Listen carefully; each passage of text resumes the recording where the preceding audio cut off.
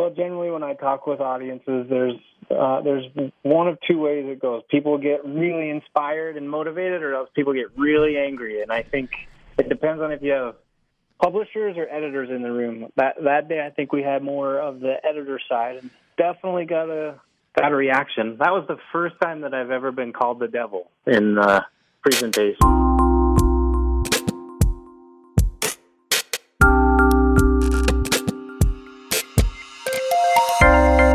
Welcome to It's All Journalism. My name is Michael O'Connell, here with a new podcast, and this is a little bit something different and also something a little bit the same. I'm posting a follow-up phone interview I did with Eric Bright of Deseret Digital Media. He was on our podcast a couple of weeks back. Actually, it was his presentation at the Association of Alternative News Media's conference in Salt Lake City. I felt that it was a pretty powerful, really impactful presentation, but there were people in the audience who I think maybe thought a little bit differently. There were some negative people on social media. Eric and I kind of talk about that a little bit at the beginning, but I think there's a lot of value in here talking to somebody and learning about the business side of journalism and what's going on right now. People coming up with new ideas about how we can make revenue to sort of support this wonderful journalism that we all want to do. Before we get started, though, I wanted to mention some of the other people who are actually involved in the production of this podcast. You hear my voice a lot, but there are other people behind the scenes who are doing work to help make this possible. And in no particular order, I wanted to recognize my fellow producers Amber Healy, Nicola Grisco, Julia O'Donohue, Emily Kopp, and Atwan Kwan. And I hope we get to hear some more of their great work and get some of their voices on the podcast and have them continue to contribute with the work that we're doing here. So now to my one-on-one conversation with Eric Bright of Deseret Digital Media.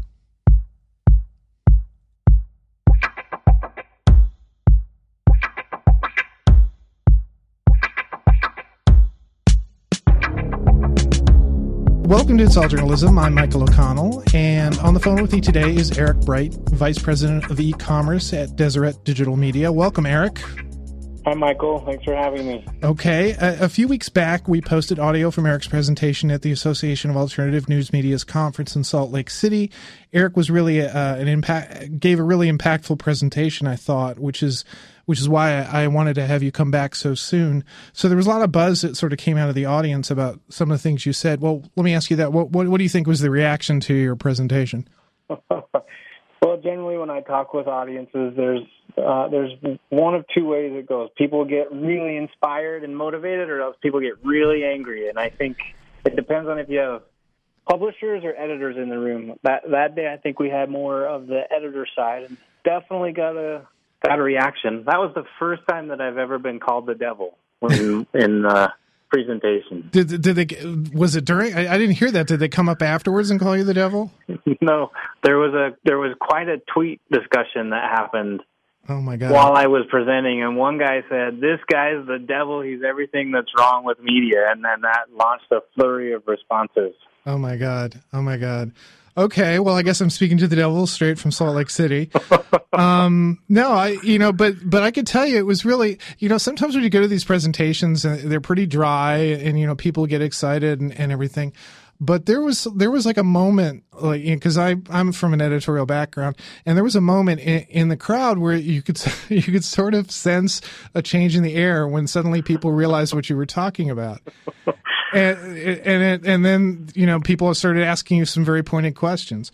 So let's sort of step back into it. Well, first of all, how did you get sort of involved in e-commerce and marketing? What was your path to where you're at now?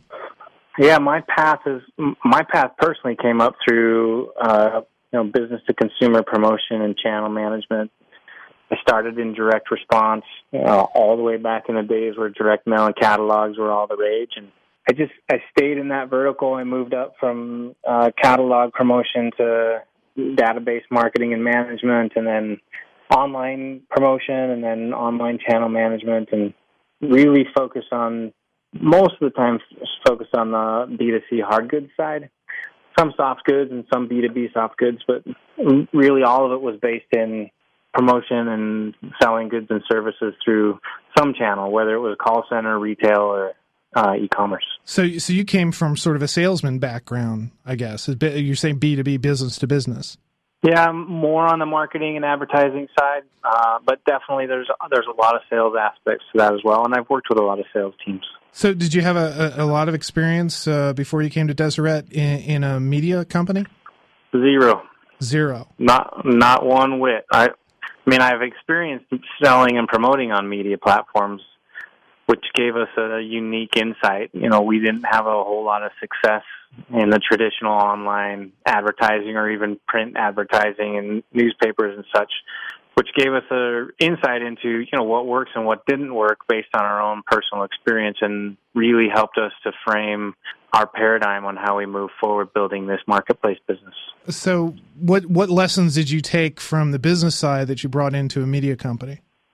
Specifically, I guess if you distill it down, display advertising just doesn't work. You know, when I was selling e-commerce goods, I had somebody from a media company, this media company specifically, come in and give me a dog and pony and a big song and dance about how they could get me so many eyeballs and impressions, and that would yield a certain brand lift for my product. And, you know, I put $10,000 in, and we promoted and ran it for 3 months, and I got not one single order off of it, not one order. And for us, we, you know, 5 years ago when we started this venture here in DDM, we used that as a baseline and said, look, we've got to do better. You know, we have to be able to get people value back for their spend, and it has to be tangible. It can't just be, I promise you're getting brand lift in market. It had to be, no, I'm giving you this many leads or this many orders or this many conversions. The company that you work for has lots of different platforms, right? I think you said, 10 different platforms? The marketplace group, we now have 10 sites or platforms or products.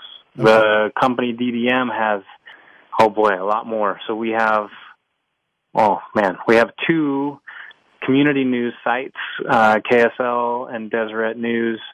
We have 3 or 4 kind of focused niche sites that focus on sports. One's on BYU sports, Brigham Young University sports. One's on our local MLS soccer team. We have some for other universities up or down the Wasatch. We have a family news site that's kind of a user-generated, kind of a blogging type site called Family Share.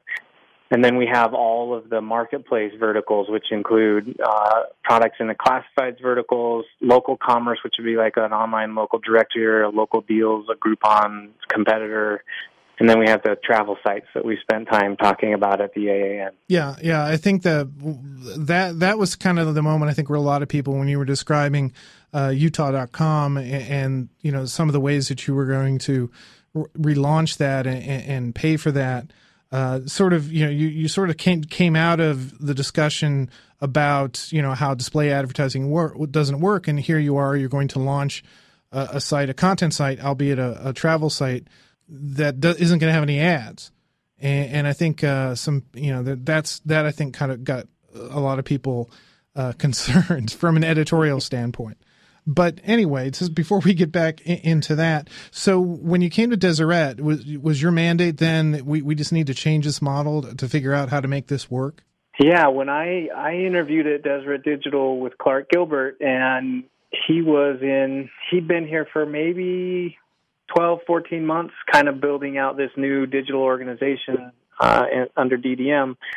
We had a really long conversation. We talked about a bunch of different things, business models, and he looked across the desk and said, what do you think my business or my revenue mix should be between display revenue and non-display revenue? And I'd never been in media. I had no idea. I pulled a number out of my ear and said 50%, and you know, Clark held us to that number. So from day one, we were striving to get to half of the revenue mix within DDM had to be non-display. And it took us 3.5 years, but we finally hit that 50% number. And now we're moving. It's a fortuitous because it's this year that we're really starting to see increased pressure and media coverage of display ads with ad blocking technologies coming out from all of the major players in Silicon Valley that we started 5 years ago knowing someday like this would come. to really diversify our revenue mix.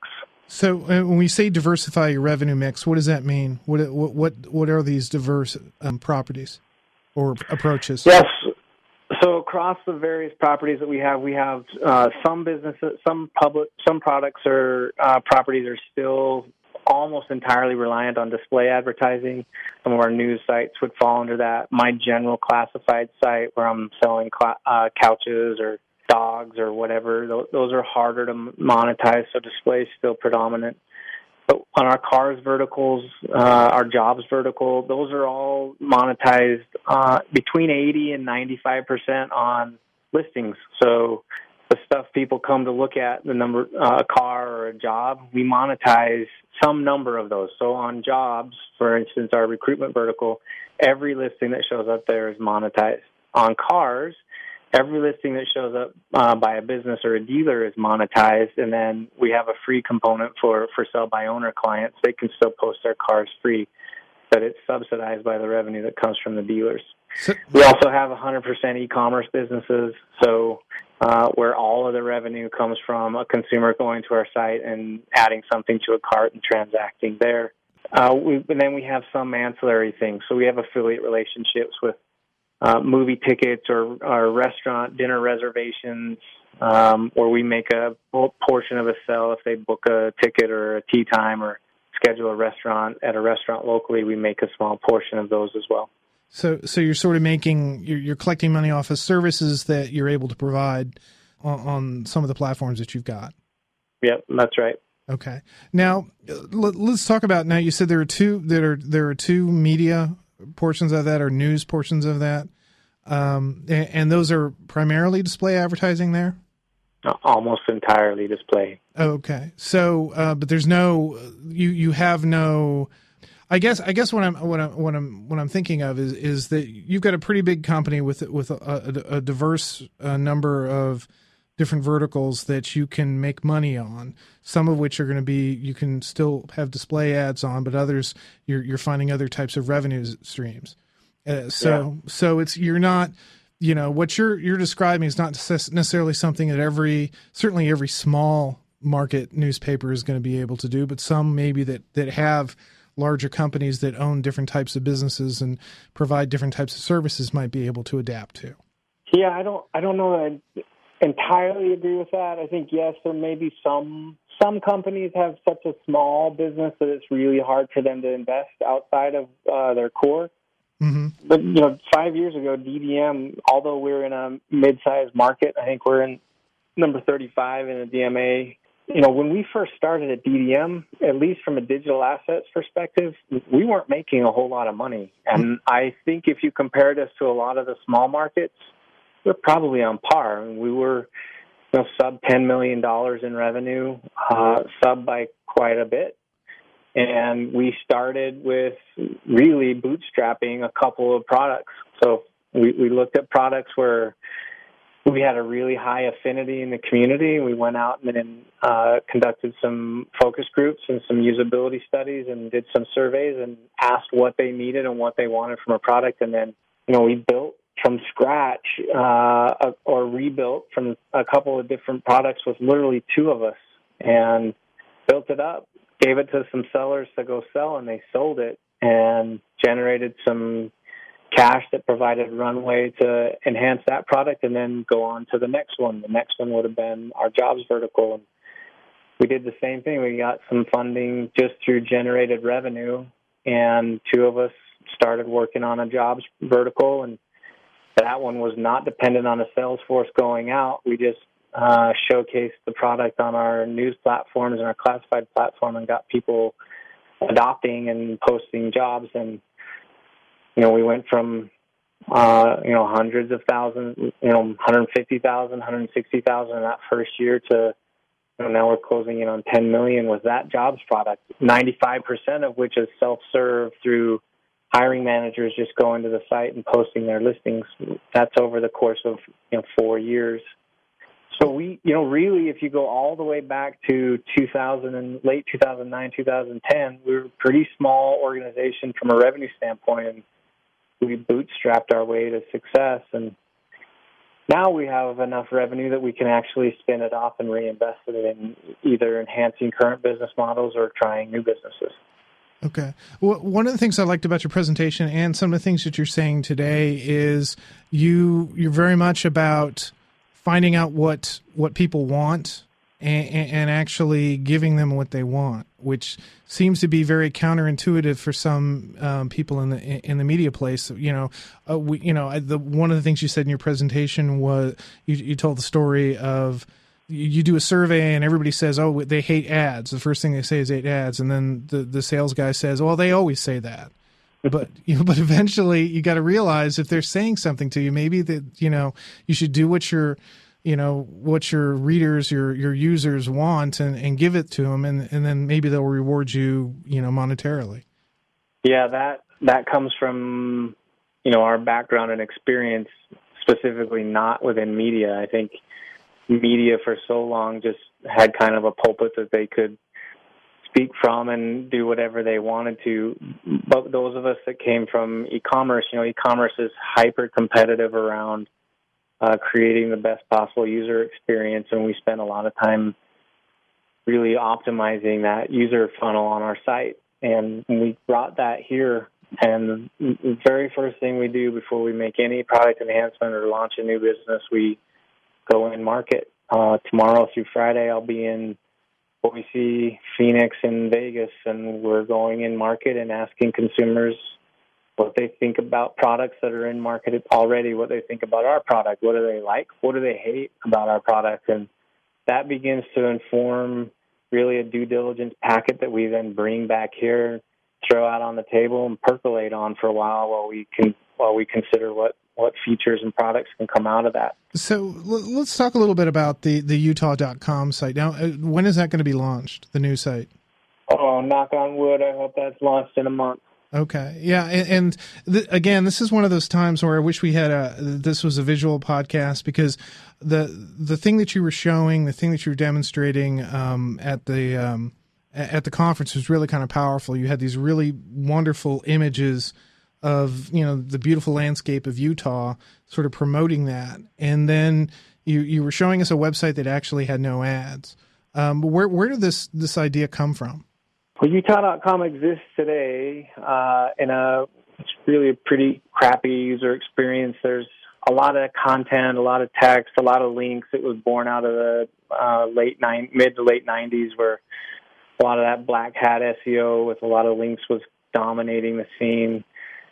We sell ads. There are display ads on the site. Most of them are little thumbnail square ads that just aren't very successful. And, we started by looking at using online heat map technology to see where people are clicking. And literally you pull those heat maps up and there are no clicks anywhere that even looks remotely like an ad. We had some ads on there, display ads, that looked kind of close to the organic content, but had maybe a tagline or a different font, and people weren't clicking it. I mean, users are savvy. We're 20-plus years into the internet era, and people, they know what an ad is, and they don't click on them. So that heat map coincided perfectly with the dramatic decline in response rates we've seen or click-through rates we've seen on display ads, and we went in market. We went into Colorado and California and here in Utah, and we just asked people, when you're planning travel, specifically to Utah, what sites do you go to? What are you looking for when you get there? And then what things are not available on those sites that you would like to have? And then we threw up in front of them Utah.com, and we gave them some use cases and just said, "Okay, go find a place to stay in Moab and plan something to do while you're there." And then we watched them on screen as they did that, and we could see really how painful we made the process for them.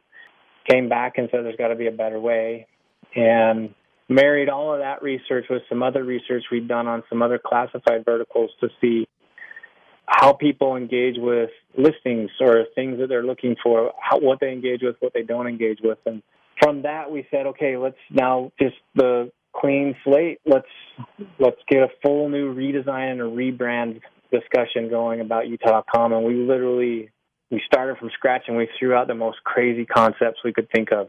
And some of those actually resonated. And slowly but surely over time, through multiple iterations, we iterated down to where the product we're working on today that hopefully will launch in September. It's ad-free. And when I say ad-free, it's display ad-free. I mean, we're still promoting all of the travel and tourism industry in the state of Utah, and that includes hoteliers and guides and outfitters and restaurateurs and event makers. We're highlighting all of those, but we're highlighting them in a way that it's organic to everything else that we're promoting about the state. And in actuality, all of that is what we're promoting for the state. We're promoting natural resources that the state has in national parks and monuments, but also all of the things to do outside of those national parks and monuments. So it's where does this fit into the model of just the rest of the verticals? It's just one of the ways that you've sort of diversified the content that you have, diversified the revenue stream? It's totally unique today. One thing we've found as we've done this over and over in all these different and disparate verticals, there's generally a common thread that weaves itself through all of them, but all of them also are nuanced and unique based on the vertical. So at the very bottom of the pyramid, we know there are a few things that resonate with consumers, both when you talk to them in person, but also how they behave when you're not talking to them and they're just behaving naturally through their own browser experience or app experience. One is they don't like ads. They really don't, and they don't click on them. Two is you can enhance the success rates of your clients, whatever the vertical, if you just focus on placement, prominent placement in relevant context. That's a mouthful, but that's what we like to say. So, if you're on the cars vertical, for instance, if somebody's looking for a 2010 Honda Civic, make sure that the only thing you're showing them on that page are 2010 Honda Civics plus or minus 1 or 2 years.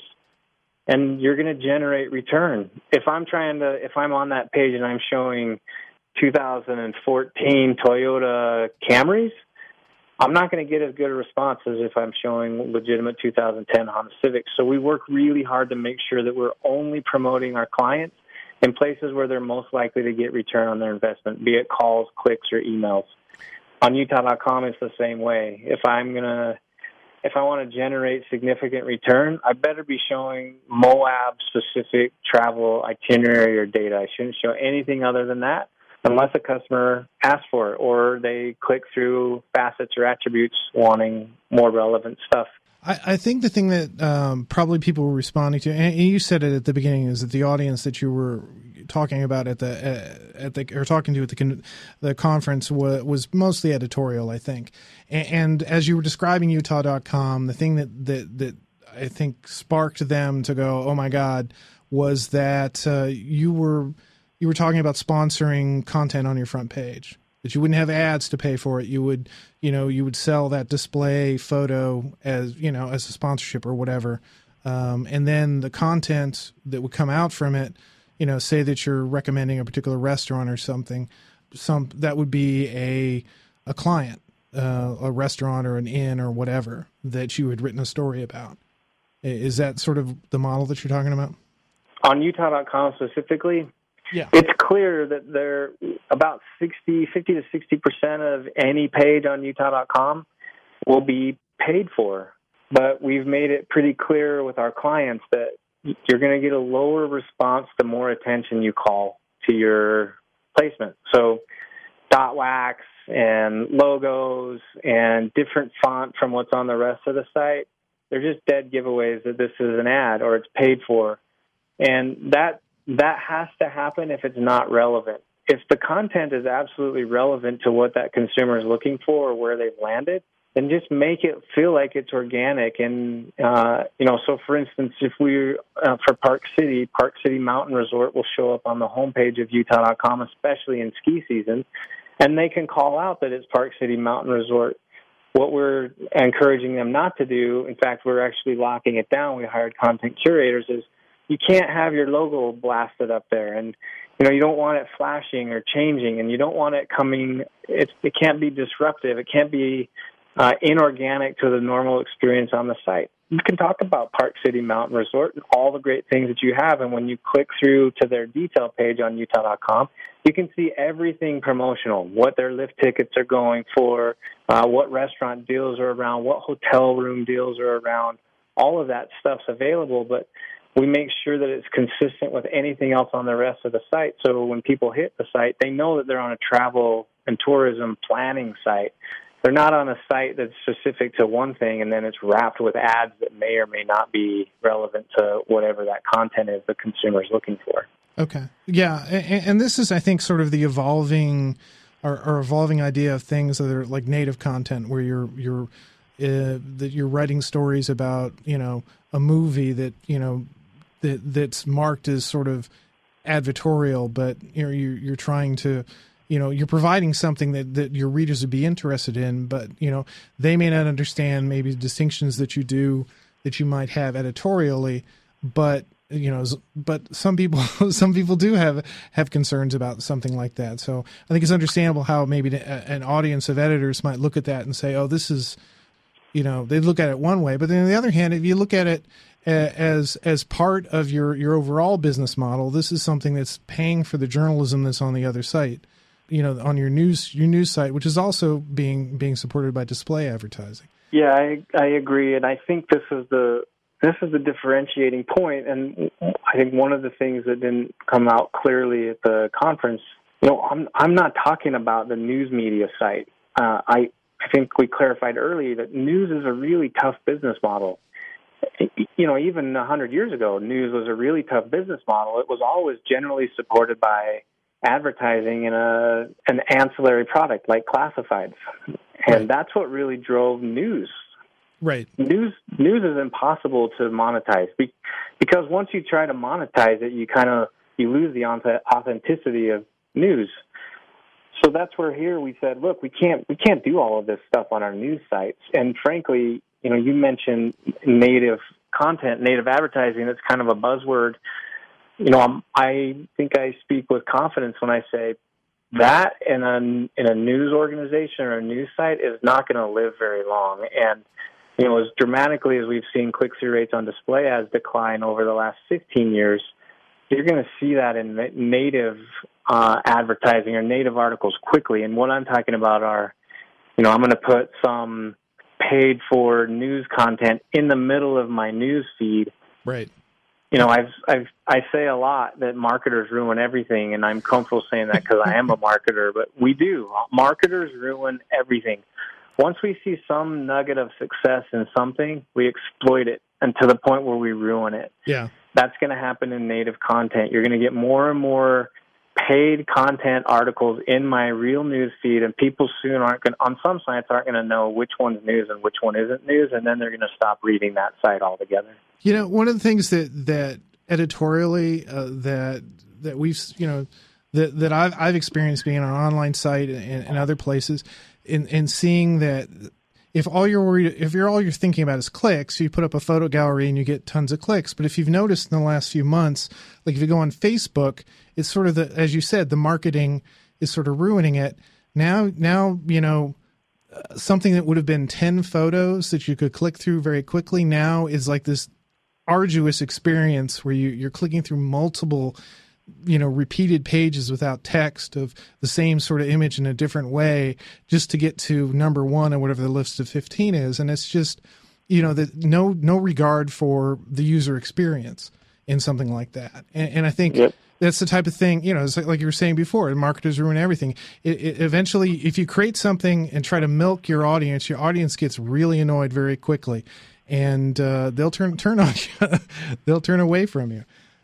So perfectly said. That's exactly right. As you look down the road, 5-10 years, what do you think about revenue streams going forward? Do you think that what you sort of presented is trying to diversify what you're doing is something that's gonna have to be the way that media sites are going to go? I think it's the only way. I mean, the more media consumption turns to mobile devices, the fewer opportunities you have to get a display ad in front of them, or the fewer opportunities you have to monetize it. There's just and the more sensitive we all are. Like, these devices, these phones and these tablets, they're as important to most of us as our right hand. And we're super sensitive about it. Like, I don't want you messing with my right hand, and don't be slapping up ads in front of my consumption experience on these phones. The screen's too small. It's too hard for me to navigate through all of that noise. More and more media organizations, especially news media organizations, are going to have to find out ways to monetize outside of the news content. I don't see, unfortunately, I think that a lot of the organizations are really built by people who came from a legacy news organization, and they have a really hard time detaching themselves from that news media, which is right. That's why I think you have to introduce people in organizations who don't have to worry about the authenticity and the genuine content that you would expect from news media. Let that group keep going. Like, let them do what they do best. Bring somebody else in who's not encumbered by that background or that history to figure out, okay, I have an audience that's been generated from the history of that news organization. How can I take that audience and leverage revenue growth in a different vertical? And give them something that they're going to find useful and they're going to be comfortable with in that space. Yep. Especially, I mean, I've been doing this podcast for a couple of years, and we have all these conversations about, innovation in media, and journalists are really good about coming up with great ideas to tell their news, in exciting, new, and more informative ways. That they don't always know how to make money, and so it's good to hear somebody who comes from a business background, a marketing and e-commerce background, who has some different ideas about how to do that. So what's next for Deseret Digital Media? Yeah, so we're still focused on those three verticals: classifieds, local commerce, and travel. We've got quite a ways to go in terms of depth on all three of those verticals.